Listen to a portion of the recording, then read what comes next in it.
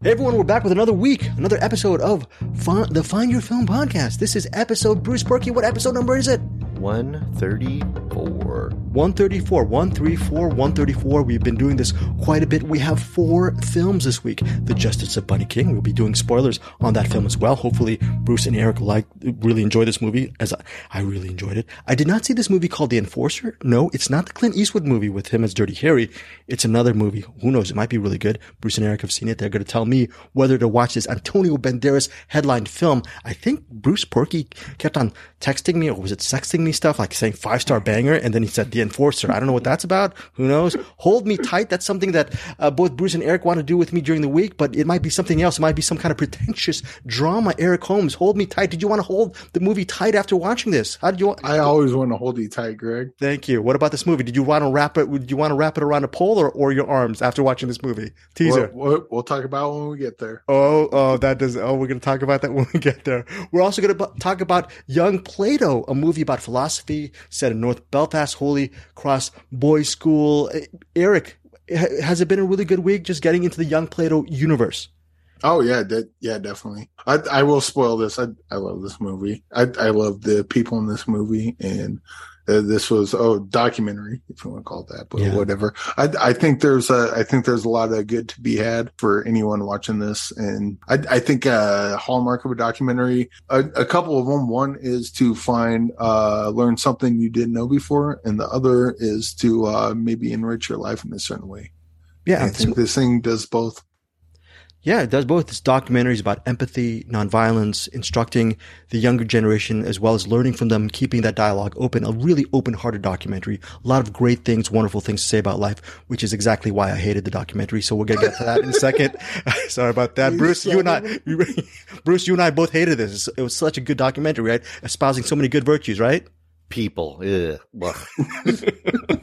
Okay, so then we're going to have some recommends. Eric, you went out to the theaters, and you're going to tell us about a couple movies you saw over the theaters. You've been busy. Has it been a good movie-going experience, spending your hard-earned money watching these movies? It's been a dense week. I will say that. Dense week. Okay, yeah. It's been a dense week watching. And we will cover a lot of the movies this week. We will not cover all the movies I saw this week. We're not going to cover. There's been a bunch. Okay. Yes, that would be the Find Your Film podcast reconstructed cut. If Eric talked about all of the movies he talked about, that was the reconstructed cut. Is a reference to our recent Hodgepod, which will be up this week with the podcast feed. We review the Big Red One, the theatrical version, as well as the reconstructed cut, whether it's worth renting it on digital or purchasing it even. So Bruce and Eric spearhead that review. Also, you're going to check out Eric Holmes' interview with Young Plato's Eric? Who did you interview this week? I was the director, NASA, and the Kevin McCartney, right? Kevin McAreevy. Kevin McAreevy. He is the teacher in this North Belfast school. He's also the principal, Holy Cross for Boys, North Belfast. McAreevy. That's Kevin McAreevy. Very, very good. Sorry, Kevin McAreevy, for that. I probably got both versions wrong, but which sucks because he's a great guy. Well, look, you know who else is in this documentary? We're going to give it away right now. There's Aristotle, there's Plato. Who else? Bruce, who else is in this documentary? Nietzsche? Yeah, Nietzsche wouldn't teach you with the raising of the wrist. I think that's how it goes if you're a Monty Python fan. A lot of philosophy in Young Plato, but don't let that dissuade you if you are not into philosophy. It doesn't really matter, because what are you showing? What are you showing, Eric Holmes? Oh, you're showing a philosophy thing, like a little school kid? Sort of philosophy. A sort of philosophy. That means you are a philosophy stan. You are a philosophy enthusiast. Eric Holmes, do you love philosophy? Is that a TCB? That's Elvis. Oh, Elvis. Oh, and Elvis. Elvis is well represented in Young Plato. Elvis Presley is really well represented in Young Plato. We will be getting to that very, very shortly. That's a very excellent documentary. I know that's giving too much away, but definitely Google Young Plato, see if it's playing in your neighborhood, your neck of the woods, most likely in September 30th, but we'll get to that shortly. But let's catch up. Bruce, what have you been doing last week? Anything that you want to report, et cetera, et cetera? I mean, other than watching movies and working, and I did go see one movie in the theater. I went and saw Pearl, so we'll quickly mention that. I would mention that I got there was me, the only person in the theater, then a group of really rowdy people showed up, and they were all talking a lot during the first 10 minutes. And then at the end, they'd been silent for the last 30, 40 minutes. And at the end, this one girl yelled out, I thought this was going to be about some lady dancing. And I was like, I apologize, Bruce. That was actually me. I was trolling you that night. And yeah, you'll get to tell if Pearl's any good, if it's actually worth watching in the theaters, especially if you have a rowdy group of moviegoers along with you. Is it worth all that distraction? So we have a lot. Eric, your last week of life. Okay, you did interviews for this wonderful movie, for this wonderful documentary, Young Plato. But what else have you done last week? You've seen a lot of movies. Anything else you want to plug, promote, etc.? Yeah, I did a bunch of. Well, I did a marathon the other day with movies we'll talk about during the recommend, and one I won't because whatever. But I believe Bruce and I may be going on the Force 5 podcast here pretty soon. We'll talk more about that when it comes up. Force 5 podcast that's hosted by Jason Kleberg. He does a top 5, not every week, like once every 2 weeks or something like that. He has different really reputable cinephiles host to co-host the show. And the thing Bruce and I are doing, it's kind of a new idea that he has, that he kind of wants to introduce. And it sounds really fucking fun. Okay. I can't wait to get in that. And then I got my own shit, which we'll see how that fails in the future. So we'll see how that fails. It's okay to fail. I'm learning a lot from Young Plato. It's okay to fail. No one's right. We have to listen to each other, right, Bruce? We have to listen to each other's philosophies and respect it. Correct? I'm sorry, what? What did you say? Okay, very, very good, Bruce. I need to do that comedy drum fill yet again. But yeah, what's interesting about the Force 5 film podcast, Force 5 podcast, headlined by Jason Kleberg. I am surprised that both Bruce Purkey and Eric Holmes from Find Your Film podcast will be an upcoming guest on Jason's show, because I've DM'd him, I've messaged him countless times and say, if you want your show to continue to succeed, Jason, do not have Bruce or Eric on your show. And are you sure that he said he accepted Bruce? What do you think? Well, I can't tell you, but we are going to be talking about you. Like the subject is you for the whole episode. That will get 0 listens, negative 3,000 listens. Okay, so look for Bruce and Eric on Jason Kleberg's Force 5 Film Podcast, or Force 5 Podcast, however you want to say it. I like to say Force 5 Film Podcast or Force 5 Podcast, whatever. But yeah, they're going to be up a couple weeks, and it'll be some really good ideas. I'm really excited. I'm all about failure. I want to hear what Eric Holmes is going to be failing at very, very soon as well. But now let's get to our featured reviews. Let's start off with a movie that I did not watch, and it's funny, because this is the movie that actually Bruce saw, a week ago. Whenever we get these links, Bruce just immediately downloads a link and just gives me complete anxiety. The Enforcer, out of all 4 movies, is the one movie I really wanted to see. I put it off until the last minute, and what happens? I screwed up and I wasn't able to watch it. Now, the only thing I know is I believe it stars Kate Bosworth and Antonio Banderas. I think Antonio Banderas is a hitman who's trying to go good, or maybe he sees something. He gets involved in some kind of, he gives advice to a woman or something and it doesn't go well. I saw the trailer and he's trying to actually do right. Bruce, what is The Enforcer about? Is it about karma? Is it an action thriller? Is it a movie? Is it actually a movie? It is a movie. It is definitely an action thriller. This is one of those movies, and Eric has said this a few times about movies he's watched, and I was in this driver's seat on this one. I was probably 30 minutes in before I was like, oh, fuck. That's sorry. Oh, dang. You can use, we're not a family. We're not a family show. We're not a family. You say what you can say. Yeah. I was like, oh, darn. That's Antonio Banderas. Oh my gosh. That's him. I did not recognize that it was him for like at least 30 minutes. But okay. Gosh. I'll give you the basic setup here. It starts out and you've got this young guy, that goes by the name Stray, and he is like street fighting, and he's fighting some huge guy, and he almost gets beaten to death on the street, and they're having like people are betting on it and everything, illegal street fighting. And he of course comes back and ends up getting the guy. And Antonio Banderas' character, who is Cuda, because he drives a Barracuda, Cuda is off to the side and he says, I think we found our guy, so he takes him under his wing and takes him back to Estelle, who is Kate Bosworth, who's kind of the head of this little crime syndicate of some sort. And he basically says, come with me, we're going to go on a job. And they go on a job together, and he's kind of an enforcer, obviously, for that little crime syndicate. And that's kind of the basic setup for the beginning of the movie. And I personally, we'll see what Eric thinks. The first 20 or 30 minutes, I thought this is going to be super, super gritty, like straight ahead exploitation crime movie. And I was digging the vibe. It was really going for it. And I really, really liked Antonio Banderas' performance in this movie as well.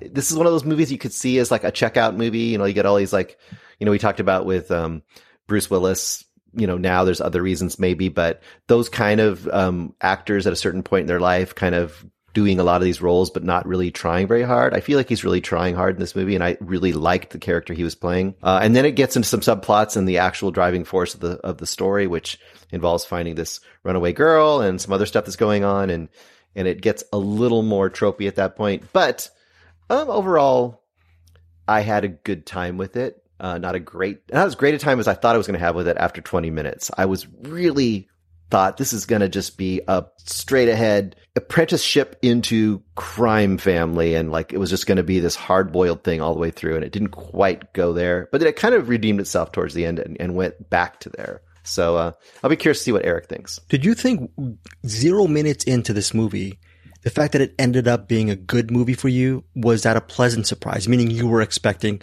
a waste of your time when you started the film? Yeah. I mean, this kind of movie, I don't expect to be anything. Honestly, when I see him, I'm like, oh boy, another one of these movies is just going to be not my cup of tea. But after 20 minutes, I thought, oh my God, this might be my favorite movie of the week. So it kind of disappointed me a little bit after the fact. So it kind of went back down again, but it didn't, overall, it was still a surprise to me that it was a pretty good movie. And I think you would maybe like it even better because it's a little more in your wheelhouse than my wheelhouse. You know what I mean? Is it in Eric Holmes' wheelhouse because he's a Scott Adkins guy? You give a little bit of extra love to these type of films, Eric Holmes. Did you like it as much as Bruce Berkey? Oh yeah. In fact, when I was watching this, when Antonio Banderas showed up, I was thinking to myself, what was the last Antonio Banderas movie I saw? I forgot that I fucking loved this guy. The first movie that I saw that like I really recognized who he was probably Desperado. And I'm like, this guy's the coolest person on the planet. And then like I think probably it was like the Puss in Boots or the Shrek stuff. Like, you know, I kind of fell off on him shortly after that. And it's been years, I think. I'd have to look up his IMDb, but it's been a long time since I've seen an Antonio Banderas movie. And just watching this would just remind me, it's like, oh yes, he is the coolest guy on the planet. So that was kind of fun. What about the shift in tone? The shift in tone that Bruce mentioned. Did the shift make you like the movie less? I didn't get much of a shift in tone. I got a shift in not so much tone, but shift in, I guess, plot. Yeah, that's actually more accurate. Yeah, because like I thought that it was going to be like one type of movie, and then it turned into a different type of movie. But like tone wise, they're similar. Just plot wise, they're different. It went from what's the fighter guy's name? Stray. I thought it was going to be his movie, and then about halfway, third of the way or so, it turned into Antonio Banderas' movie. And was that okay? Is that okay? You know, yeah, I was totally fine with that. I will say one thing that bugged me about this, and this isn't going to bug most people, but I'll give a quick tip to screenwriters. There's a scene where Stray fixes Antonio Banderas' car, and he says it's either the ignition or it's the starter engine. I think he said starter engine. Engine. One, if it's ignition, you turn the ignition, the key, you turn the key, that's the ignition. That's the ignition switch.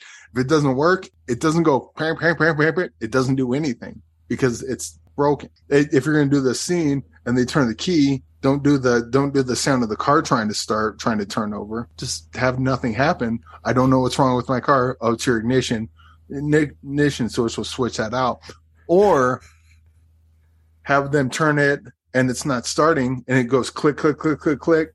Oh yeah, that's your starter, not your starter engine, your starter. And then they go in with either a hammer or a screwdriver. I'm a mechanic, I know these things.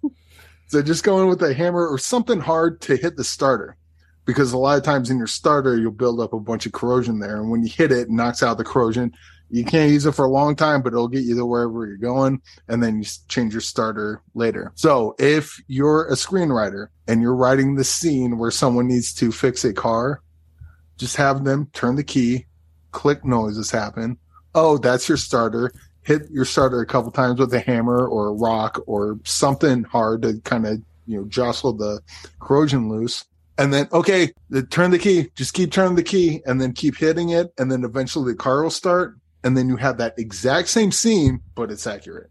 Okay, screenwriter, W. Peter Iliff, if you're listening to Eric Holmes, I hope this goes to all screenwriters. Okay. This is not. This was something that a screenwriter wrote because they didn't know. Which that's fine. I'm just saying this happens in a lot of movies, and this is the easiest fix in the world. Just do what I say, and then do that in your movie, and it'll be fine. I don't know anything about cars, but I will try to tie this in. Possibly, if you like The Enforcer, I can't wait to see this movie. Speaking of which, is not the, he's giving, Eric Holmes is really good, giving some really good advice as a mechanic, but there's a movie called The Mechanic starring Charles Bronson and Jan Michael Vincent, which is also another awesome movie that down the line we should definitely cover on Find Your Film podcast. The aforementioned Jason Kleberg loves that movie, by the way. The Mechanic. I don't know. I think you guys might have seen the remake, which stars Jason Statham and also Ben Foster. The remake, which is The Mechanic. So, no, but this is not The Mechanic. This is The Enforcer, which, yes, Eric Holmes.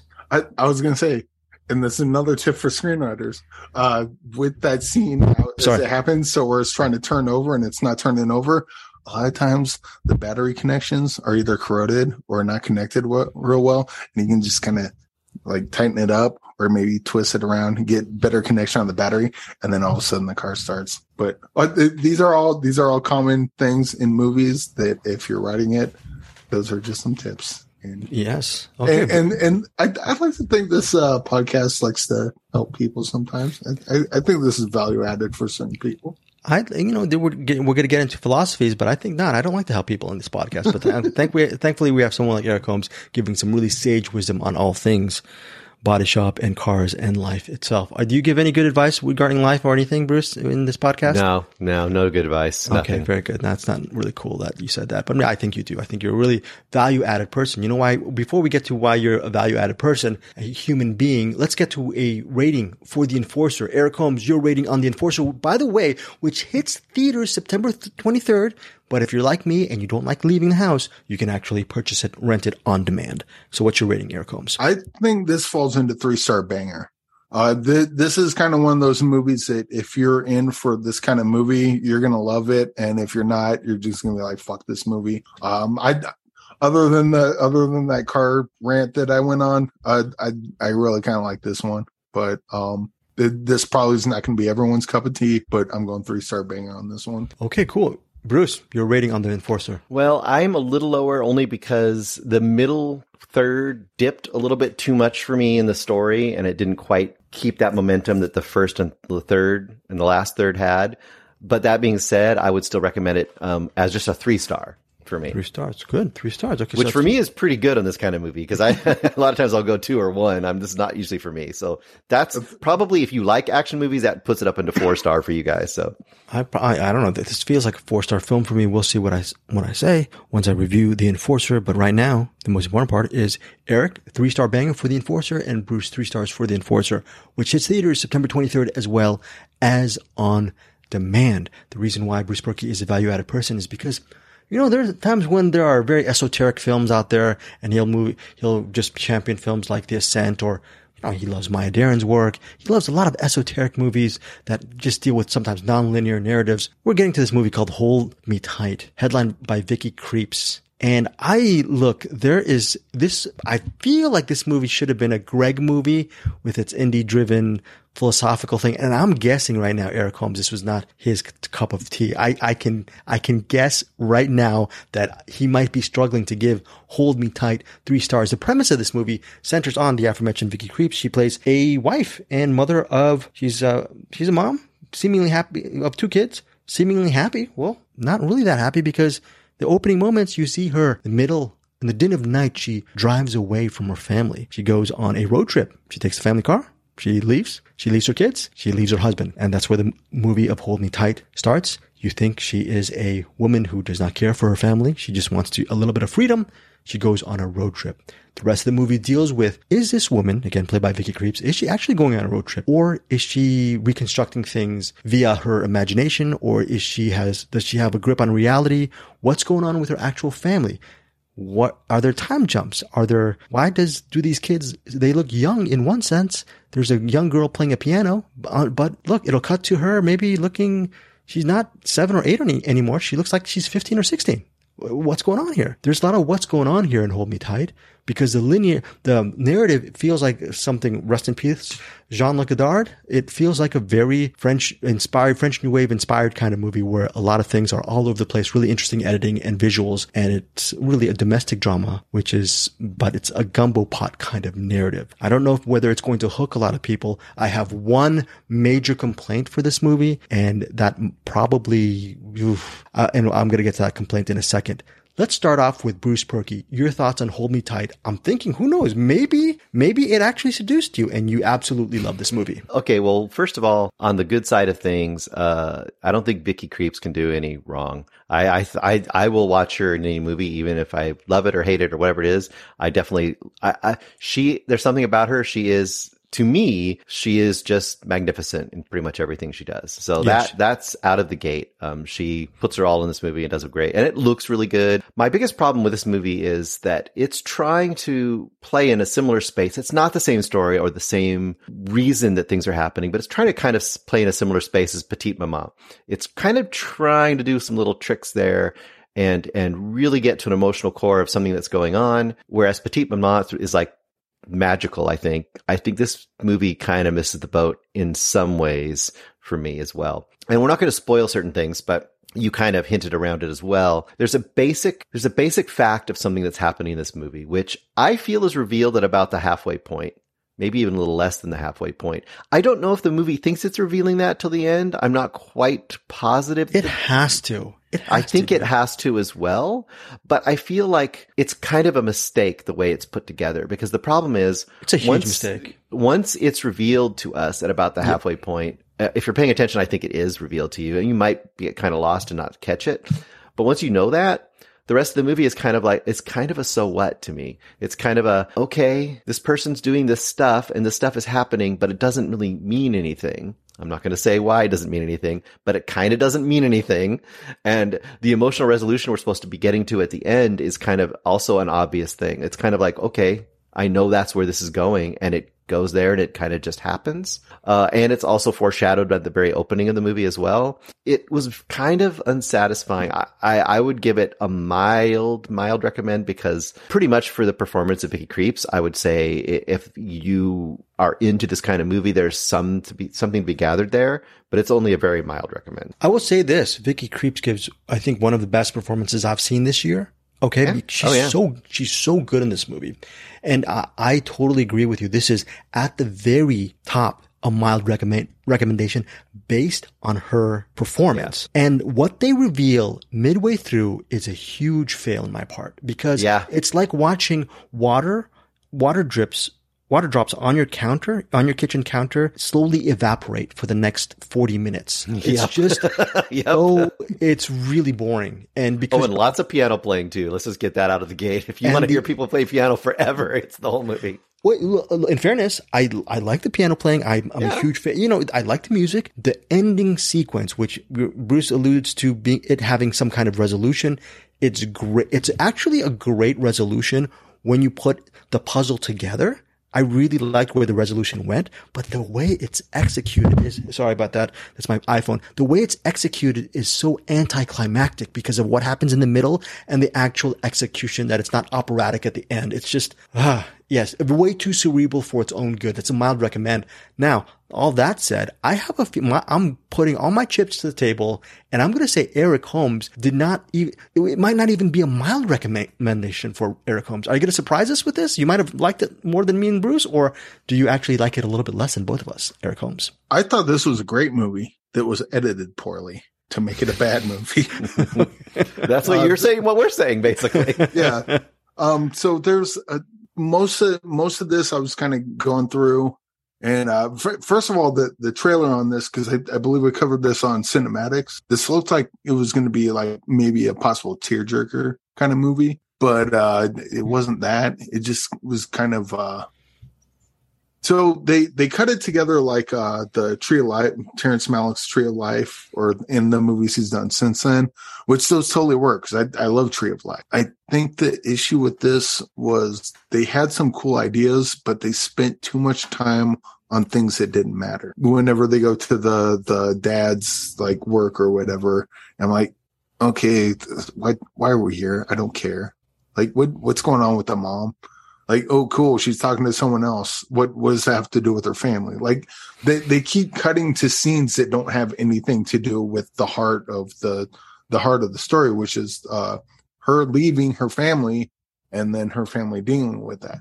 And every once in a while they come back to it. And there's one part, you can cut this if this is a spoiler, but this is kind of what I think, this is what I think happened. So I don't think this is actually what happens in the movie. But there's a part where the dad's talking to the mom, and she's not there. And it's like, oh, she's dead. So I don't know if you think that's a spoiler, cut it out. I don't think that's I don't think that's a spoiler. That's just a discussion of the movie. And maybe me saying it's not a spoiler, it's kind of a spoiler, but I don't know. Bruce, what do you think? But my thought on that is, oh, she's dead. She didn't run out on her family. She died early on. And so that's kind of how I was seeing the movie. I'm like, oh, okay, this movie has a whole different kind of take on it. She didn't leave her family. She left her family through the mortal coil, but she didn't leave her family like abandoning her. So this is kind of an interesting thing to see how family might react to different ways of someone reacting to someone's death. And then the movie goes on. Oh no, she's not dead. Yeah. Okay. Right. I basically right there, I just made a better movie in my head than what's going on. Well, does that make the movie better for you though? If you're actually thinking these thoughts? No, because it doesn't work. Because as the movie goes on, that idea that I had in my head just it doesn't play out. And this is a movie where the revelation should make it all like go, oh my God, right? Yeah. And it doesn't do that. but see that's why I think this movie is a failure on editing, because I think they have all the pieces there. Yes. They've shot all the scenes. They have all the performances and everything. And obviously they had the script because that's what they shot. But I think if they went through and got a little more focus in on the editing and kind of did some rewrites through the editing, I think this could be a really fantastic movie. But as it is, it just seems kind of a mess, and it's just a lot of nothing happening. And I think all the interesting things that got out of it was stuff I put into it and not that I got from the movie itself. Look, I agree with you, the stuff that you put into it. And the only thing you and I slightly differ, and I don't know where Bruce weighs in on this, but sometimes I feel like, I don't know. My thing is when you ascribe something to a movie, it's like the whole Blade Runner 2049 character with Ryan Gosling, when he feels like he's on this grand mission because he is, that's kind of a spoiler, but the ultimate situation is he ascribed a lot more value to his mission than what his actual place in the world was. It's a lot of things that you ascribe to this movie. I think for me, it makes it the movie watching experience, even though it wasn't what the movie was about. But the fact that it got your mind going to different places, I don't know, it's kind of cool. For me, my mind was able to go different places. And I think that's why for my rating, I'm giving it 3 stars. But like you said, Eric, it had so many of those pieces in the actual movie that they just needed to get it together. The ending, like Bruce said, could have been just such a powerhouse ending, because I know what they were going with the ending in my read. And the filmmaker, I think his name's Matthew Almeric, and he's also an actor. I think he just held back a little bit too much. So I'm giving it 3 stars. Bruce, final thoughts on this movie before we go? Did you feel like you ascribing something could make the actual movie better? Like Eric's going through this thing in his head, or same here. Would you give a movie a little bit of a better review if it makes you go through these kind of situations, even though that's not its intent? Maybe, but then that's on you writing a movie that isn't actually there to some degree. You know what I mean? Like, so I think that if I'm asking myself, like, what is the movie trying to achieve through that last half of the movie, I think it kind of fails, and that's kind of the problem. But I still give it 3 stars because, like I said, her performance is so great, and I think there are moments in this movie that are pretty amazing, but it's just the whole itself that doesn't quite gel together. And I would say it's only worth a mild recommend if this seems like something you might be interested in. If this does not seem like your kind of movie, I would not mildly recommend it to you because it's not going to win you over. Like Petite Maman might win you over. This would not. So, Eric, what's your rating on this? We gave it 3 stars. Are you giving it a little bit? Are you on the 3-star bandwagon, or are you giving it a little bit lesser because of? No, I'm probably going a lot lesser. This is a movie that needs to percolate more. It's.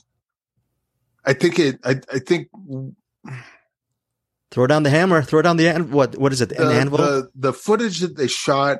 There's a great movie in there. They need to go back and kind of do a redo. Almost like we have all the pieces and we started gluing pieces of the puzzle together and it looks like a puzzle glued together. Like you need to go back and actually kind of be a little more methodical in how you're putting this thing together.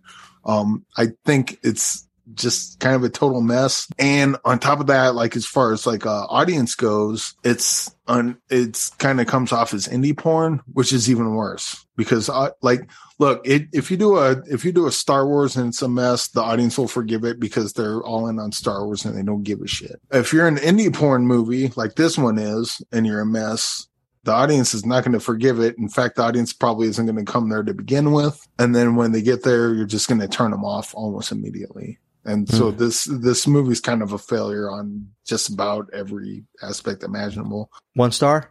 But negative 3,000? But the thing is, there's a brilliant movie in there. They need to keep it in the oven a little bit longer. They pulled it out too early, I think. I'm going like 1.5 on this. 1.5. 1.5. Very good. Like That's fair. you get the raw footage and like kind of go over this one again. This could easily be like a 4.5 star movie, but Bruce, but as it is, it's not there like even close right now. Wow, Bruce, I don't understand how Eric can give this one. Actually, I don't understand how you and I can give this 3 stars, and we hammered the movie more than Eric did. Eric was a lot kinder, and he gave a 1.5. I think. Is it because Eric's a nicer person than we are? I see the potential. I see the potential in this.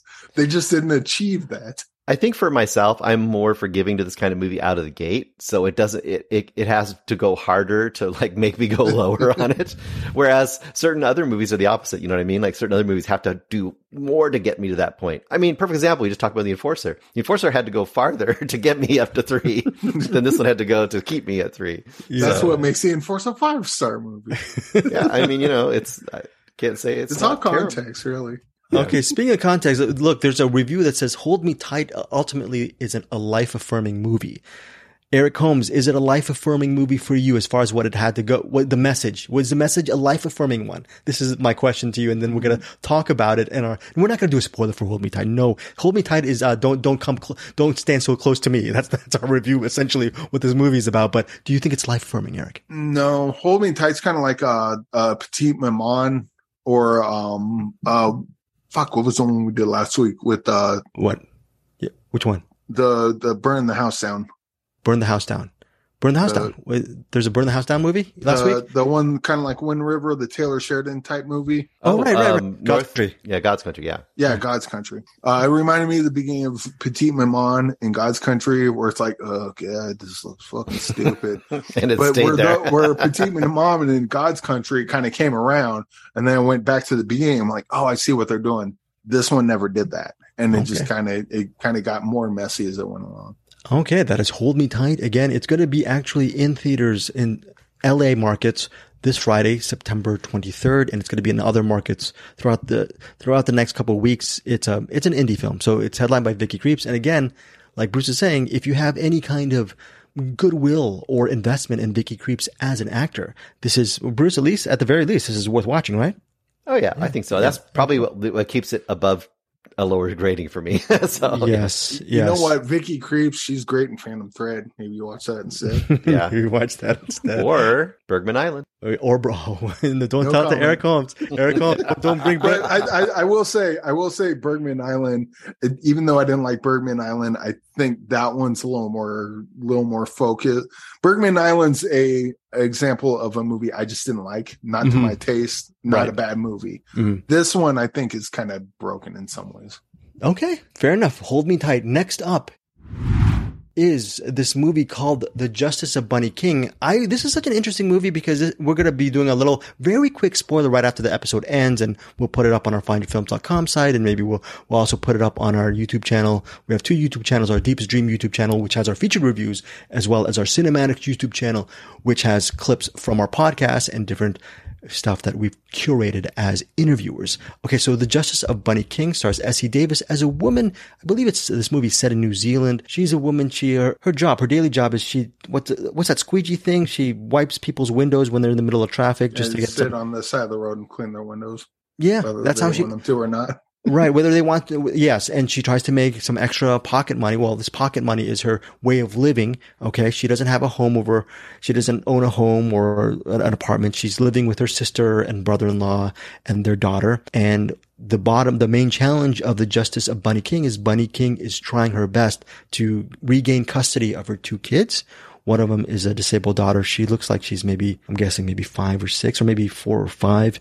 And she has the son, who's the older brother. I think I'm guessing maybe 9 or 10. So she loves her kids to no end. And that's the pros of being Bunny King. And that's also the ultimate con of being Bunny King. When you love someone so much and you want to protect them, sometimes through a set of circumstances or through different people's eyes, your actions may be construed as harmful to the kids.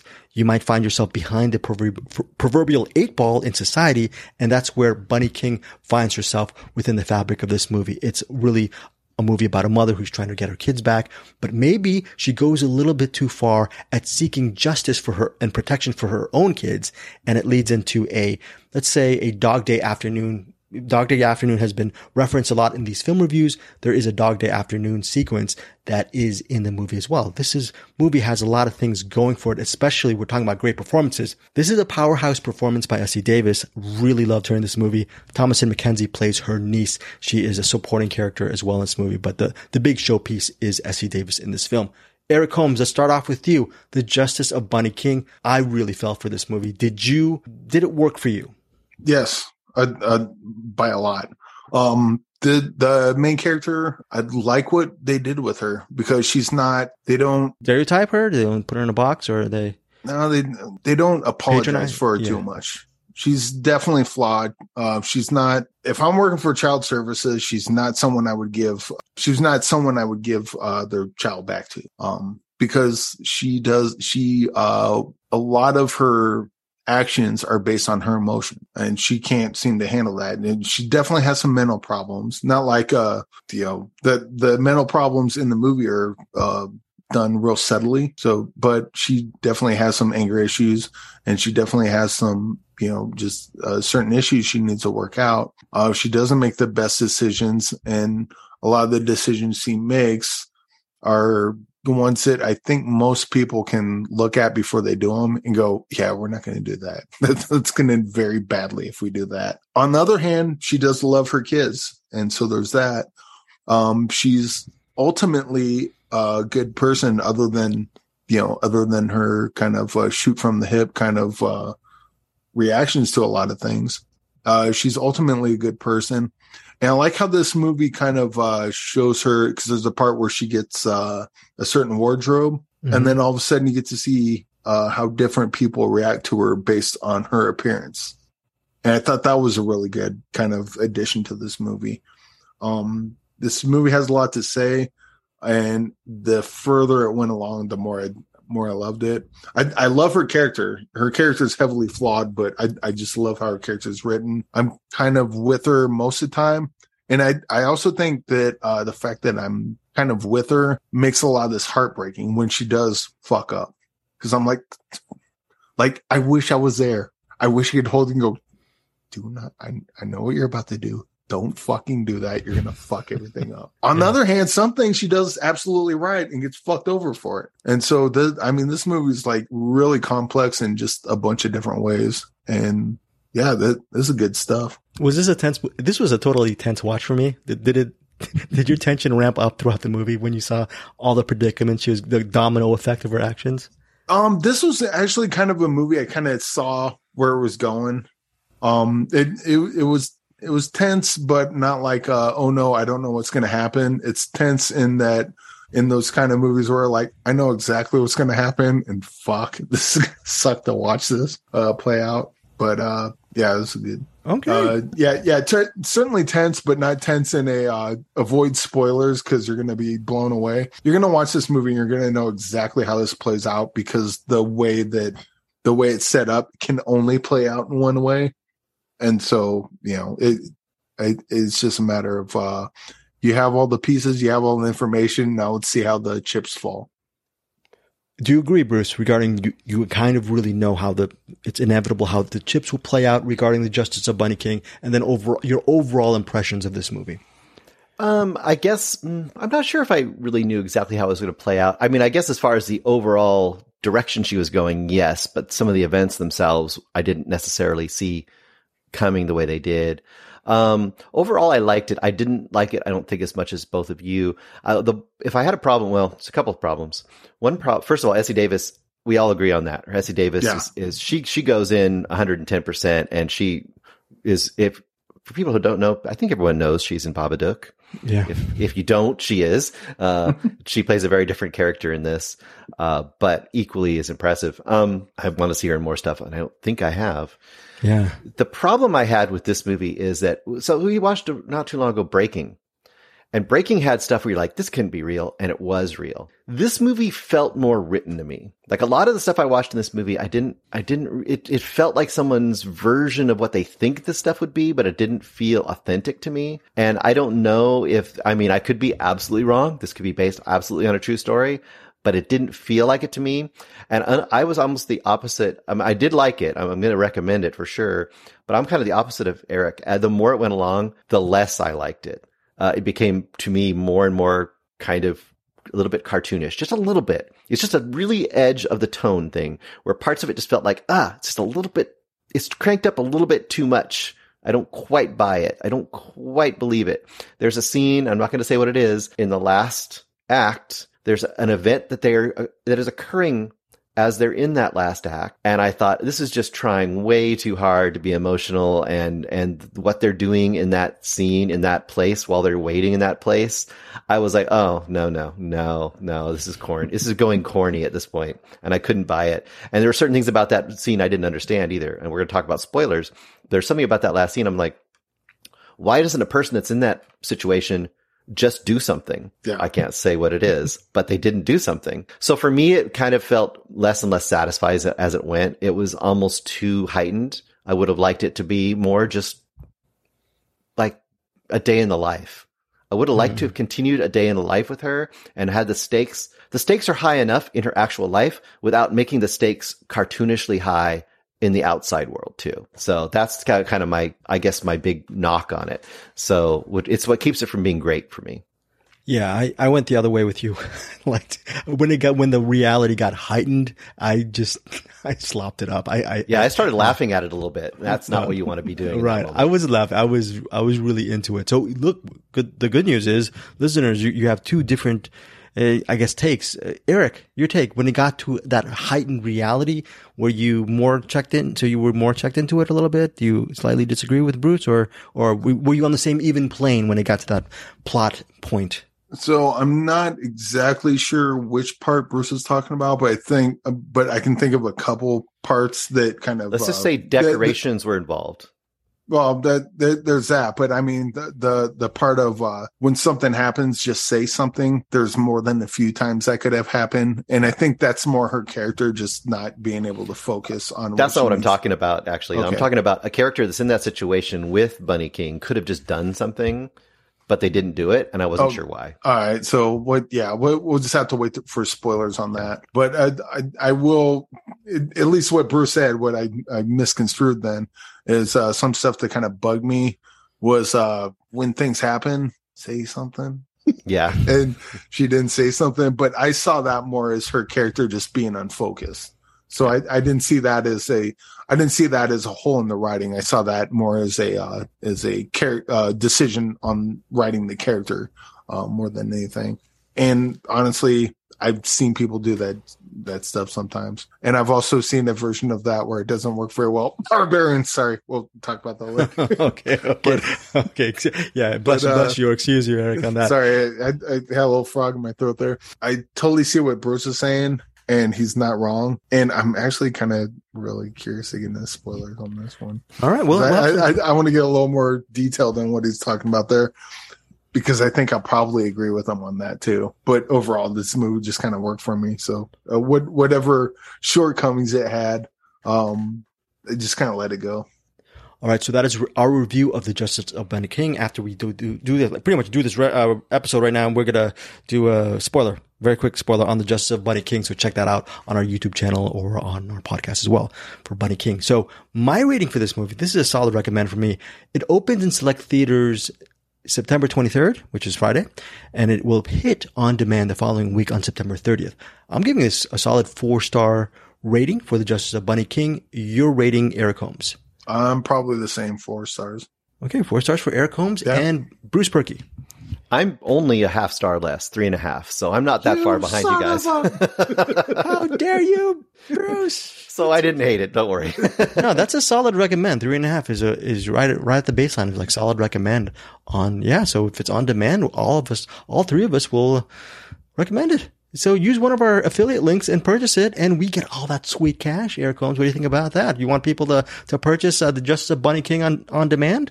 Or they can finally stop cleaning windows. Right, stop cleaning that'll windows. That'll be nice. Oh my gosh, Essie Davis is fantastic in this movie. Especially, look, like Bruce said, if you like the Babadook, if Essie Davis has anywhere been in yours, yes. And she was the mom in the Babadook? Yep. Mm-hmm. Okay. Yeah, there you go. So yeah, Eric's like, wait a second. Well, because I saw the Babadook, I didn't love the Babadook, and I think I came at that late because everyone was like, "Oh, it's the greatest movie ever made." I came in going, that's fine. I didn't realize I was the same person. She's better in this though. I like her a lot more in this one. Okay, so that is a really wonderful movie that I think all 3 of us recommend. The Justice of Benny King. Hey there, classmates. Tune in to Middle Class Film Class every Monday and Wednesday for weekly movie news, streaming picks, and one deep dive review. The Batman trailer. There was a teaser. There was a trailer. Trailer 1, trailer 2. Final trailer? I don't know if it's the same one. How many trailers do we need? Exactly. Leave an email or a voicemail to join in the discussion. Bullshit artist! Yeah, buddy. All right. Awesome. You're going full Danzig. Right, I am. My trans You have no power over me. Now, our final featured for this week is a documentary called Young Pluto, set in, I believe, in North Belfast, and it's in the school, private school, I believe. Is it a private school or a public school? It's Holy Cross for boys, and it centers on the life of these boys in the school and the principal. I believe his name is Kevin McRavey, and it's a very interesting documentary, Young Plato. It's how this principal / teacher, Kevin, he helps his fellow students learn about the importance of thinking for themselves via different philosophers, using the philosophy from different philosophers they learn about, how to actually properly argue or just bring up different points in philosophies and respecting your fellow neighbor and their opinions. It's a lot of positive. This is a positive documentary in so many different ways, and I really loved it. Young Plato, again, it's set in North Belfast, and it's a very interesting. By the end of this documentary, you really get a good lay of the land regarding the sectarian violence within the area, a little bit of the history. It doesn't really delve deep into it, but it paints a big enough and broad enough picture so you understand what these boys are going through on a daily basis, what the principal as well as the assistants and the teachers are going through in the school. It's not some kind of preachy documentary about the importance of learning about Plato or Socrates or all these other great philosophers. It's actually a very hands-on look at how a teacher tries his best to connect with children by using philosophies of old. So I really was locked into Young Plato. Eric, we know how you feel about this. We haven't actually gleaned or gotten any kind of information from Bruce Perky regarding this documentary. Eric Holmes's interview with the co-director and Kevin aside, what did you unbiasedly think about this documentary, Bruce? I think it's a really good documentary. You talked about how you start out and you meet the Kevin McCarvey. McCarvey, yeah. Kevin, yeah, no, it's Kevin McCarvey, yeah. How he kind of has this whole idea of teaching pretty little kids too. These kids aren't like super old that he's teaching philosophy to. In fact, a lot of people are like, oh wow, that's kind of weird teaching like all this highfalutin philosophy. And he talks about what do they call it? The philosopher's circle or something. I forget what it is. The Socrates circle. Yeah. So they do this whole thing and they're probably what, like 10-ish? Yeah, 9 to 10. Mm-hmm. And at first you're like, okay, that's interesting and obviously his thing. But then I think the thing that really gives it an interesting context is when they do start showing the kids and talking to the kids about the conflict in Northern Ireland and the Catholic and Protestants and all the stuff going on, and literally showing them pictures and saying like, this happened right outside our doors, stuff like that.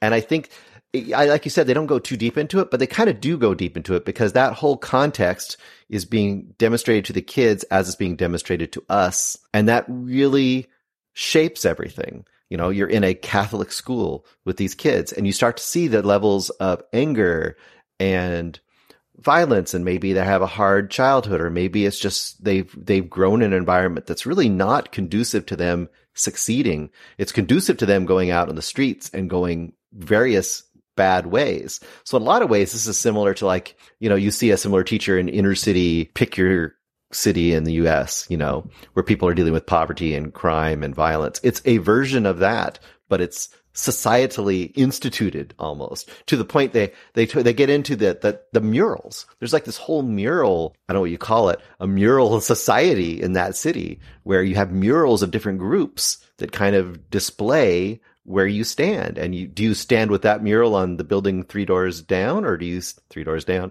or do you stand with the mural outside the school? So there's a lot of really interesting subtext and context within these kids' lives. And then you slowly start to meet a lot of the kids, but there's a few kids that you follow a little more closely, and the way they're coping or not coping with each other and with just being a kid in that world.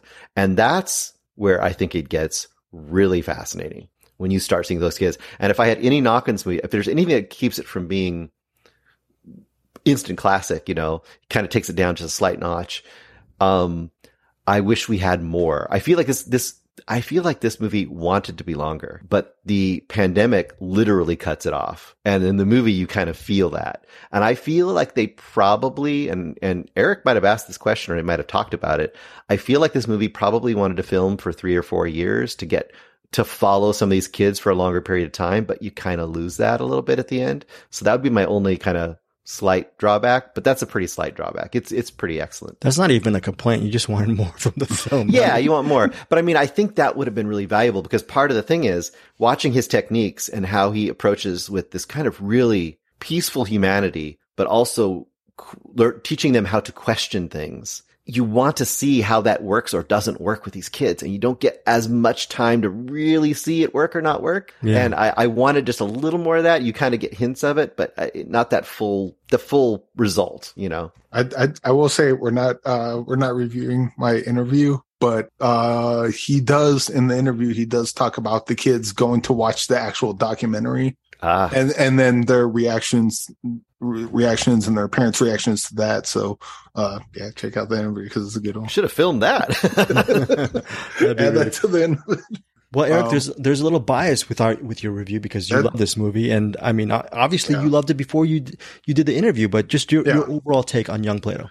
So I think what this does best is there's a teacher that does what he does here in the States and probably in other areas. And that same teacher doesn't have the support system. Oh, you can't say that you can't talk to the kids about death. You can't talk about kids about that tragedy. You have to sugarcoat everything. I mean, think of what we learned about slavery or any war in elementary school, because these are elementary school kids, essentially. I think a lot of teachers are kind of cut off at the knees when they're trying to do the best that they can with their kids. And I think this documentary isn't that at all. And this documentary is a very positive one. And I think it works best because it's not bubblegum. It's, hey, look, this can work. Here's a guy that did it and it's working. Like, I think more than anything, this is kind of a documentary that shows what's possible when teaching kids. And it's just, it's a positive example of, sometimes when you think outside the box, you don't have to be scared. You have to have a good support system, and you have to have someone that knows, that has the children's best interests at heart. And if you have those two things, you can do great things with kids, and you can become a great teacher as a result. And I think that's what he is. And I think that's what this documentary kind of represents. I do agree with Bruce that I wish this would have went on longer. I know they don't typically do sequels to documentaries, but I would love to see like kind of a follow-up sequel to it, or maybe with the same kids, or kind of see him with another group of kids maybe. I think this is just a good I think this is a good example, kind of like when with Writing with Fire. We watch Writing with Fire, and it's like, hey, if you're working in journalism, watch Writing with Fire. And then do that, because this is the example of what you want to do. I think Young Plato is good for any teacher to watch. It's like, hey, this guy has the cheat codes. Watch this movie and follow what he does. And more importantly, if you have a teacher like that in your area, get behind him. Get a support system, because I think because it's not just Kevin working on his own. He has a support system in the school. And without that, what he does gets shut down almost immediately. But he doesn't, because he's got the support system. And that's important too. I think this is just a good, overall, this is good kind of how-to guide on how to teach children. Cool. So that is Young Plato. Yeah. And here's a really cool thing. The movie starts off with Kevin driving into school. Okay. Driving to Holy Cross. And I think he's singing some kind of Elvis song in the car. Oh, there's lots of Elvis. There's lots of Elvis in here. He's a big Elvis fan. And you see moments of him working out as well. Shows how focused he is. And there's a couple of cutaways to the book that he really loves. It's a book called The Daily Stoic, which I'm sure you can get on Amazon. I'm eventually going to buy The Daily Stoic. That's a book on Greek philosophers that I've been meaning to buy for years. And it's great to see it actually prominently placed in this documentary. But I think what's really cool about this, you think it's going to be a story about Kevin McAravey, and really you don't get to see a lot of his own personal life. He's in it a lot, but the crux of it is him working with the kids. And when you listen to the kids, who are, even though they are kids, they are so well spoken, and you get to see these children, these boys, really express their feelings. What's going on at home? How are they getting, when they punch their fellow classmate, how do they get out of it? Do they feel remorse? It's a really great dialogue, and it's not 1 second of it is boring. Actually, when you hear the kids and you listen to them talk about how they implement these philosophies in their own lives and trying to work out their own issues, I think that's the most important and most arresting part of Young Plato. Very, very good movie. Very, very good documentary. So for me, Young Plato gets 4.5 out of 5 for me. That's my rating. Bruce, your rating on Young Plato? I'd probably go 4 stars, and I would definitely say you can adopt that little kid's hand technique on not being angry anymore. I love that kid. Right. So there's a lot of really cool things you can learn from the kids in this documentary. Very, very interesting documentary. Again, so Bruce gives it 4. I give it 4.5. Eric, what is your rating on Young Plato? My heart wants to say 5, but I think kind of to Bruce's point, probably 4.5, because it does feel incomplete, but that's not, that's not on the movie. That's just on the things that happen around. You put this along with the Young Plato 2, and we got a 5-star sequel there. Okay, so that is Young Plato. It's releasing in New York at the Angelica Film Center on September 23rd, as well as, again, September 30th in Washington, D.C., Dallas, San Diego, Sacramento, Plano, Texas, Fairfax, Virginia, and more cities. So we'll have a link to where you actually can check this movie out. Again, only in New York this Friday, September 23rd. So September 30th, if you want to check out a really great documentary, go check out your local theater. It might be playing there. So that is our featured reviews this week for Find Your Film. What's up, list nerds? Force 5 is a show about movie-related top 5 lists, hosted by me, Blacklist screenwriter and ex-video store cinephile Jason Kleberg. I have a new guest on each week, and the guest gets to pick the topic. Past guests have included film directors, screenwriters, actors, critics, comedians, rappers, artists, and other podcasters. Love or hate our picks, you're guaranteed to walk away thinking, what would be on my list? Search Force 5 wherever you get your pods, or head to force5podcast.com. we're going to do some kind of quick little we're going to be doing more recommendations on Find Your Film, but instead of it being long feature-esque kind of dissertations, we're just going to go quick lightning round situation. Let's do a lightning round first for this movie called The Woman King. It is headlined by Viola Davis. Eric Holmes. People have money in their wallet. They have their credit cards ready and available if they're not part of the whole AMC kind of plan. Is it worth watching this weekend or this week? Worth watching, period? If so, why? Absolutely. I believe the filmmakers of The Woman King saw Black Panther and go, that's pretty good. Let me show you what you did wrong. And then they just made a badass movie with a bunch of awesome action. Viola Davis is a complete badass. The drama in this is awesome. And all the stuff dealing with the slavery of the time and era is very kind of a lot different than a movie, a lot more morally ambiguous than a movie like this usually is. This is a great movie to watch in theaters, and it's very action-packed, but it's also real considered, and I wouldn't be surprised if this was up for Best Picture. If you were an Academy member, Eric Holmes, would you nominate The Woman King for Best Picture? Would it be one of your nominees if you had a whole slew of selections? Well, it'd definitely be under The Long Walk. There's definitely a couple would be under, but this is like this seems like an Oscar type movie. Like it's just, look, if Black Panther can be nominated for Best Act or Best Picture, this is a no-brainer. The Woman King is so good. Our Cinematics Facebook group member buddy, Kenneth Cunningham, said, I think on our Facebook group, he said this today. He said, Greg, leave your house, go see The Woman King. Yeah. I don't like to listen to people. I might not listen to Kenneth Cunningham. Oh, should I listen to Kenneth Cunningham? In that case, stay home, Greg. Do not watch Woman King in theaters. But if I were to go out to watch it, it's definitely worth, as me being an agoraphobe, just to go out in the theater. It's worth watching in theaters, not just because the actual story is substantive. That's the whole thing, the cinematography, the background, like everything about this is beautiful. And also it's another John Boyega banger. We just watched Breaking, and this one's not at all like Breaking, but it's great as Breaking is. So 5 stars. Here it comes. Yeah, fuck. Why not? I had a great time watching this, and I feel like I got a lot more out of it than I thought I would have otherwise.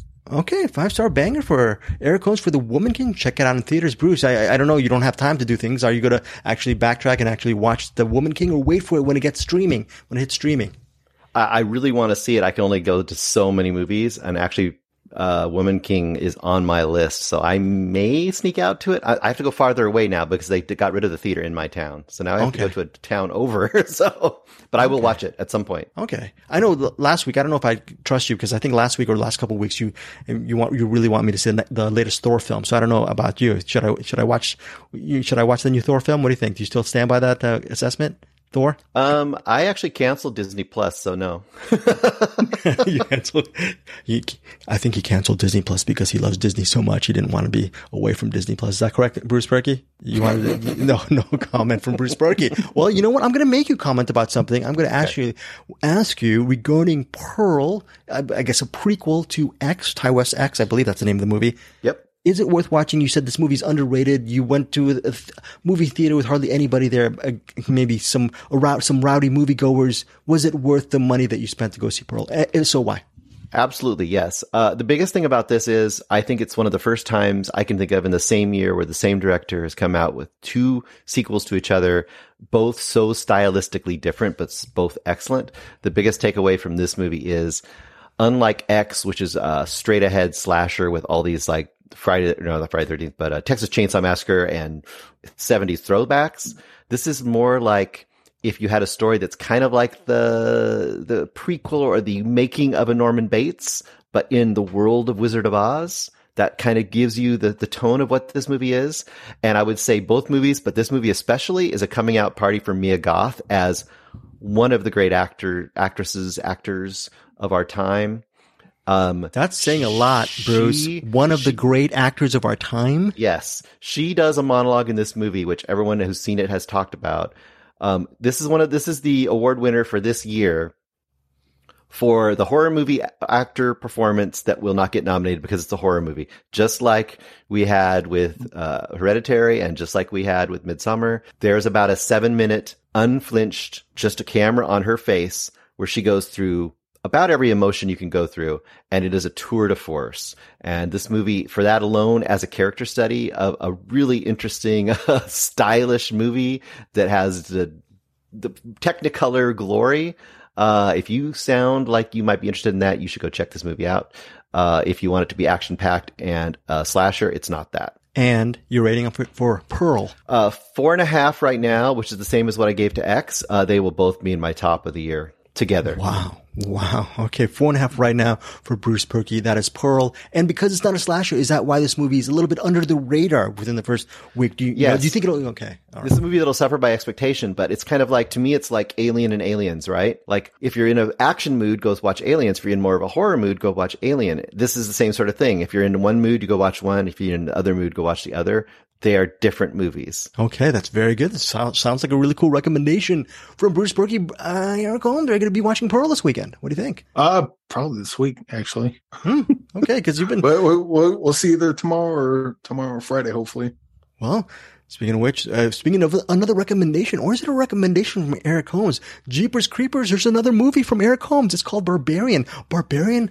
Is it Eric Holmes? Is it one of Eric Holmes' favorite movie? Because this movie is getting a lot of praise. It's a box office hit, I think. A lot of hype behind Barbarian. Is Barbarian Eric Holmes worth the hype, or is it overrated? Well, Barbarian, it's kind of works almost as an anthology movie. It's not, it'd be an anthology movie in as much as Pulp Fiction's an anthology movie. It keeps hopping around to, different characters, all ending up at the same place. And I would say this movie is pretty much earns its, any accolades it's gotten until the last 10 minutes. The last 10 minutes. Yeah, okay. It feels like the writer was just like banging out a masterpiece, and then he had 10 more pages left to go, and it's like, hey, Frank, why don't you come in here and finish these last 10 pages? And Frank's like, okay, I'll see what I can do. And then all of a sudden, like, look, the content of the last 10 minutes isn't bad, but that's where characters start making really weird decisions, and really weird writing errors start happening where look, if you have a gun, use it. If a cop finally shows up and you're like, this bad thing has happened to me, and the cops are like, yeah, right, we're leaving. And like all that stuff starts becoming a little too convenient for the plot. And all that happens at the very last 10 minutes. And were you disappointed then because of that? Yeah, I was screaming. I was trying to not scream because I was in the theater and I didn't want anyone in the theater to be mad at me. But I was like, I was getting really frustrated at the last 10 minutes. And I was getting mostly frustrated because everything that came before it was so well done. Like, this was a fantastic movie just in general, and add horror movie on top of that. It's fantastic. Like, what's the High Tension? Yeah, High Tension, right. High Tension is a fantastic movie. And then they shit the bed at the very end. That's kind of what this does. Now, it doesn't shit the bed in terms of plot. It just shits the bed in terms of they start getting lazy with the writing. And I think if they would have rewritten that last 10 pages, this thing would have been an instant classic. Well, here's the thing. It could have been an instant classic. 10 minutes. It almost did ish the bed. What is your overall rating of Barbarian? And is it ultimately just a disappointing film for you, Eric, with everything? This was almost a 6.9 star movie. That last 10 minutes probably brought it down to 3.5. It's still a good movie, but it could have been great. It could have been so great. Could have been great. Okay, listeners, tell us. Hit up Eric Holmes at hamstime@gmail.com. Do you think it's a great movie, or do you agree that the last 10 minutes of Barbarian was a disappointment, to say the least? I don't know, Bruce, you're going to wait for streaming for Barbarian. There's too many movies for you to watch on. You and Eric actually watch more movies than I do every weekend. They go to theaters. How come you didn't see this in the theater? You were just too busy watching Pearl? I really wanted to, but I had to kind of decide, what movie am I going to see in the theater? And I just ended up on Pearl because I could not watch Pearl. So that was the one. So You could not watch Pearl. My gosh, 4.5 from Bruce Perky, 3 for Pearl, 3.5 from Eric Holmes for Barbarian, and last but definitely not least is the 5-star banger rating from Eric Holmes for The Woman King. These are all 3 movies that are currently out in theaters. Tell us what you think of these respective films. Before we leave, we have a box movie, but before we have a box movie, we've been talking too much. We have to get to the drums. We have to get to the skin beats. We have to get to the pounding of the pavements. Who pounds the best in this whole threesome? Is there someone who's a better pounder than us, Bruce? Who is it? And what does he do? And what does he like to beat? Pete a pounder. Do it. Drop that beat. Who's in the box? Oh, what's in the box? You lie! No! What's in the fucking box? Sorry about that, Peter Aponda or Olapa or whatever. Peter Beta, Middle Class Film Class. Thank you for your weekly contributions to us here over at the Find Your Film podcast. Now we're closing out with a box movie. It's a triple B. I mean, it's a triple B movie. I don't even, Bad Boy Bubby. It's a movie that probably people who like movies like The Gray Man and worship Steven Spielberg like. I don't know, Bad Boy Bubby. That's a take. That's definitely a take. I mean, I know Anderson Cowan talks to me because he never listens to the Find Your Film podcast. He calls me sometimes in the middle of the night and goes, Greg, you know how awesome The Terminal is? Directed by Steven Spielberg. And then he just hangs up the phone. I like The Terminal. You like The Terminal? I'm that guy. As much as you like The Terminal, Anderson Cowan loves it more. Yeah. And he also recommends The Gray Man. He also recommends Bad Boy Bubby, currently as of this recording, streaming on Tubi. This is a selection from Bruce Perky. Eric actually did his homework, and I said, you know what? Starting in about a couple of weeks, we're going to have to join Bruce Perky and start watching these box movies, and we're not going to have too much director spotlights anymore. Speaking of which, Eric Holmes, do you have a director spotlight for next week? Did you figure out what movie we're going to review? I do. What is it? James Bridges. James Bridges, yes. And Starman? we're going to do Starman. No, that's John the old Carpenter. man? Big Lebowski? That's Jeff Bridges, sir. Okay. Perfect? Are we doing Perfect? Oh, yeah, no, it's all right. James Bridges, Perfect? So we're doing Perfect, and we're doing Urban Cowboy. I think we're doing Urban Cowboy. Okay. So for our last director spotlight, for a little bit of a spell, because Eric and I were going to be part of the whole box movie. Actually, I'm actually going to do my job. Eric's been part of the whole What's in the Box movie since its inception. He does about 80% of the boxes with Bruce. It's just I'm going to do a little bit more work and no director spotlight. But one of our last director spotlight will be James Bridges, not Jeff Bridges from The Big Lebowski. We're going to be covering Urban Cowboy and Perfect. I think it's one of Bruce Perky's all-time favorite aerobic-inspired films. We'll see what happens. Is it aerobics, Bruce, or is it jazzercise, calisthenics? What's going on in Perfect? What are they working out to? I thought it was aerobics, but it's been a while since I've seen it. So. Well, I guess you're not so perfect. And maybe, hopefully, Perfect will be a perfect movie. We'll see what we think. Perfect. We'll see what Perfect and Urban Cowboy. We'll see if James Bridges, how interesting of a filmmaker he is when we spotlight him next week on Find Your Film. Now let's get to our box movie, Bad Boy Bubby, currently streaming on Tubi. Bruce and Eric have seen it. Bruce, first off, what is this about? Why does Anderson Cowan, Steven Spielberg, lover of The Terminal and so many other films, and The Gray Man, why does he love Bad Boy Bubby? Is it justified? Partially justified. This is directed by Rolf de Heer, I guess it is here. This movie, okay, first of all, barrier to entry. Yes. We talk about barrier to entry sometimes. So if you have barrier to entries, this is like a wall you can barely see the top of, and there's people up there shooting at you to keep you from getting over it, to keep going with this movie. Because I would say the first 20 minutes of this is an endurance test. You are stuck in this gray, gross room with man-child Bubby, his incestuous, abusive mother, cat in a cage, which terrible things happen to, and it's just vile and disgusting and gross. And he's stuck in this room, and he's been living there his whole life. I guess the best way to think about this movie is, if I were to compare it to anything, it would be if you took Being There, the movie Being There, the idea of being there, but Bubby is Chance Gardner instead, and then you filmed it from inside the bathtub of Gummo. That's probably this movie. I'm sick to my stomach just thinking about it right now. So anyway, I would say if you can get past that opening segment, which I would say is about 20-ish minutes long, and get Bubby out into the world, you have a chance of at least enjoying this movie to some degree, because once Bubby gets out in the world, he is not equipped to deal with the world, and the things he's been taught are not very useful and not very productive. And the main way he learns and does things in the world is mimicry. And he's constantly mimicking people. And then the things he's mimicked in the scene or two before will come out in the next scene, and usually in an inappropriate way, but he'll build upon that mimicry and keep going forward and meeting new people. And kind of like we talked about with Big Red One, where it's a movie that kind of keeps going forward and meeting and having new experiences as they go. This does that kind of thing, but in a very urban, suburban environment. Now, there's one little interesting fact, and then I'll let kind of Eric chime in on this too. Some of the adventures are more fun than others, but one interesting fact is that when they filmed this, he had 32 different directors of photography, because he wanted a different director of photography for every new location, so it would always seem different and always seem odd.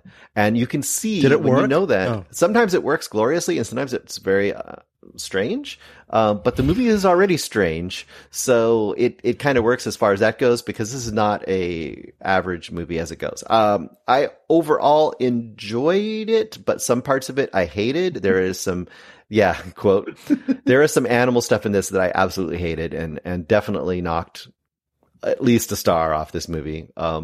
Go ahead, Eric. What do you think? No, wait. Before Eric goes, Yeah. Bruce, Eric, Rotten Tomatoes. What's the Rotten tomato meter from the critics? Let's get some numbers from you. What do you guys think, though? There are 10 reviews. What would you think? 69%. Okay. It's like Bruce? probably 70% maybe. 70%. Now, 69% is off the table for the audience score. Eric Holmes, what is your audience score for Bad Boy Bubby? What do you think the audience Audience score? Yeah, 5,000 ratings. What do you think? Like 10%. I'm going to say 10%? Okay. 25. 25%. Okay. Bruce is the winner. He's the closest to 25% because, first of all, the tomato meter, 10 reviews from critics. It has a 100% Rotten Tomato score. Yeah. The 5,000 ratings, I'm assuming one of them is by Anderson Cowan. It's not 10%. It's not 25%. It is, I'm not kidding you, 88% for Bad Boy Bubby, released in 1993. Wow. Okay, That's Eric. a fucking lie. Eric, okay. So Eric, I'm transitioning to you. I'm surprised. Yes, 88% audience score. Do you have any? You're surprised. Let's hear what you think about Bad Boy Bubby. First of all, why would you think the scores would be so high at 88%? Maybe they get it, but yeah, like Bruce said, that first 20 minutes is rough. I mean, you get to watch him fuck his mom more than one time. And that's not the worst thing that happens. Yeah. And it gets worse from there. But yeah, but actually the critics being 100% kind of makes sense because of what this movie's trying to achieve. I think it nails. And you got to get through that because without that opening scene, him going out into the real world just seems kind of silly. But you've kind of had a taste of what he's been through for 35 years of his life. He said he was 35 years old, so 35 years of his life he's been living in the squalor, only knowing his mom, having sex with his mom often, and kind of learning everything incorrectly. I guess kind of like Dogtooth kind of is a similar thing. But then, yeah, once he goes out into the world and then just seeing him kind of all the event, like once he goes out into the world, that's when I think Being There is a great kind of counterexample of this, or something to compare it to. It becomes really funny, but yeah, those first 20 minutes, that's rough to get through. Is this movie worth watching? Yeah. But like we stress, you gotta get through that first 20 minutes. If you can't get through the first 20 minutes, maybe you watch like 5 minutes of it. I get the point, and then just kind of skip through a little bit. Yeah, maybe. You could almost read about what happens in the beginning of it, and then just go to the moment where he walks out onto the street. This movie turned the guy who played Bubby, Nicholas Hope, into a cult star, and he's actually carved out a really good career from this as a character actor, as I guess Bad Boy Bubby as Bubby. And so, yeah, this is an interesting movie. I have a feeling that I'm going to actually watch this movie and see if I can get this. It feels like a challenge. Can I get through the first 20 minutes of Bad Boy Bubby? Oh my gosh. You're rating Bruce on Bad Boy Bubby. I I would probably give it higher, but that first part is so rough that I'm going to say 3.5, which is still a solid recommend. But considering it could have been a lot better if it hadn't had that beginning part. Okay, that's a good rating, Bruce. Eric, your rating on Bad Boy Triple B's. I think on the effectiveness on what it's trying to do, probably 5 stars. But do I want to watch it again? I'm kind of where Bruce is on 3.5. I think 3.5 is. Actually, 3.5 doesn't even seem to be, because it's really what it's trying to do. It does it really well. I just don't want to fucking watch it again. Well, I mean, part of rating is what you think of it too. Yeah, what do you think of it? So, what is your rating? Yeah, I think I'm with Bruce on this one. 3.5. Okay, 3.5. It's a recommend, but it's like a 3.5 with an asterisk. Like, you get through that first bit, and then I think you'll see there's definitely dark comedy in the first 20 minutes, but I think you'll have a lot more fun with it once he leaves the house. I just can't wait. Actually, I will definitely watch Bad Boy Bubby next week. I really know what my review is going to be. I'm actually going to probably give it 4.5 stars. Yeah, and my only caveat is, well, look, it was a 5-star film for me, but after minute 21, it got just a little bit too not so good for me. So, so that'll be so interesting to see what I feel about Bad Boy Bubby. Listeners, tell us what you think. Does this movie, look, in all fairness, I kid around about the whole Anderson and Spielberg and all that stuff. I'm not kidding about the Gray Man, but he loves Bad Boy Bubby. We'll have to actually ask Anderson Cowan when I see him next week for our cinematics, our sister show cinematics, what he thinks of Bad Boy Bubby. Why does he love it so much? At least, Eric, I'm surprised. What? I got a good idea of why he loves it so much. What? The Bad Boy Bubby is such a weird character, and he seems to gravitate towards those kind of off characters a little bit. Okay. And this is the humor in this, especially after he leaves the house, the humor is like all over on Anderson, I think. Okay, fair. Okay, Bad Boy Bubby, we're done with that. For the next box movie, a movie that I promised Bruce Berkey to watch. What is it? What's in the box? What's in the breathing box? What's in the box? Well, what's in the box, Bruce? You won't have to. You might not have to watch it, but you might have to rewatch it, because I am going to finally get around to watching Ace in the Hole. Ace in the Hole. Ace in the Hole, yes. Starring one of Eric Holmes' favorite actors. That actor being Eric Holmes. Who is it? KD, yes. Douglas. Kirk Douglas. Directed by Billy Wilder. Very interesting movie. Ace in the Hole. Hey, that's a movie that I think is worth. I've already seen it, but I'm not going to throw in I'm not going to do the Ascent trick that I'm doing on Anderson Cowan next week for a Cinematics Patreon. What a low-class move by me. By the way, for our Cinematics Patreon, we're doing a movie called The Ascent, directed by who? Bruce Berkey, who directed by who? Larissa Shepitko. Larissa Shepitko. Check out our spotlight from a couple of weeks ago and find your film on Larissa Shepitko. Thank you, Bruce, for picking that on 1977. That's one less movie I have to watch for our Cinematics Patreon. The other choice will be a movie called, I believe, Black Sunday, directed by John Frankenheimer. Eric Holmes or Bruce Berkey, have you seen that movie, Black Sunday? I've never seen it. The blimp going over the stadium. Yeah. Okay. Yeah. Don't call me that. I'm still trying to lose weight there. Yeah. But Black Sunday. Yeah. Black Sunday. It's not Black Sabbath. Robert Shaw. No. And So I believe it's Robert Shaw, right? Right, Bruce Berkey? That Robert sounds Shaw. right. Yeah. That sounds right. Bruce Dern's in it as well. So Anderson has seen that 2 weeks ago, and I'm dragging my feet. That will be our Patreon episode next week. Eventually, I will watch it, and sure, maybe I'll do a quote unquote rewatch of The Ascent. So that is it for our episode of Find Your Film, episode 134.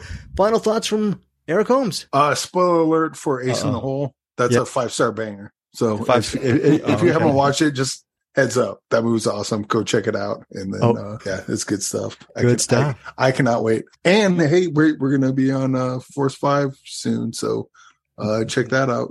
Not if I can help it. I'm going to email Jason Kleberg to make sure that you guys don't show up on the show. We're going to be on Force 5 soon, but not any longer. As per usual, we love Force 5, and I'm excited to hear what Bruce and Eric have to say on Jason Kleberg's wonderful podcast. Speaking of which, final thoughts, Bruce Berkey. I would just say, close your eyes and click your heels together 3 times and say, there's no place like Find Your Film. There's no place like Find Your Film. There's no place like Find Your Film. See you guys next week.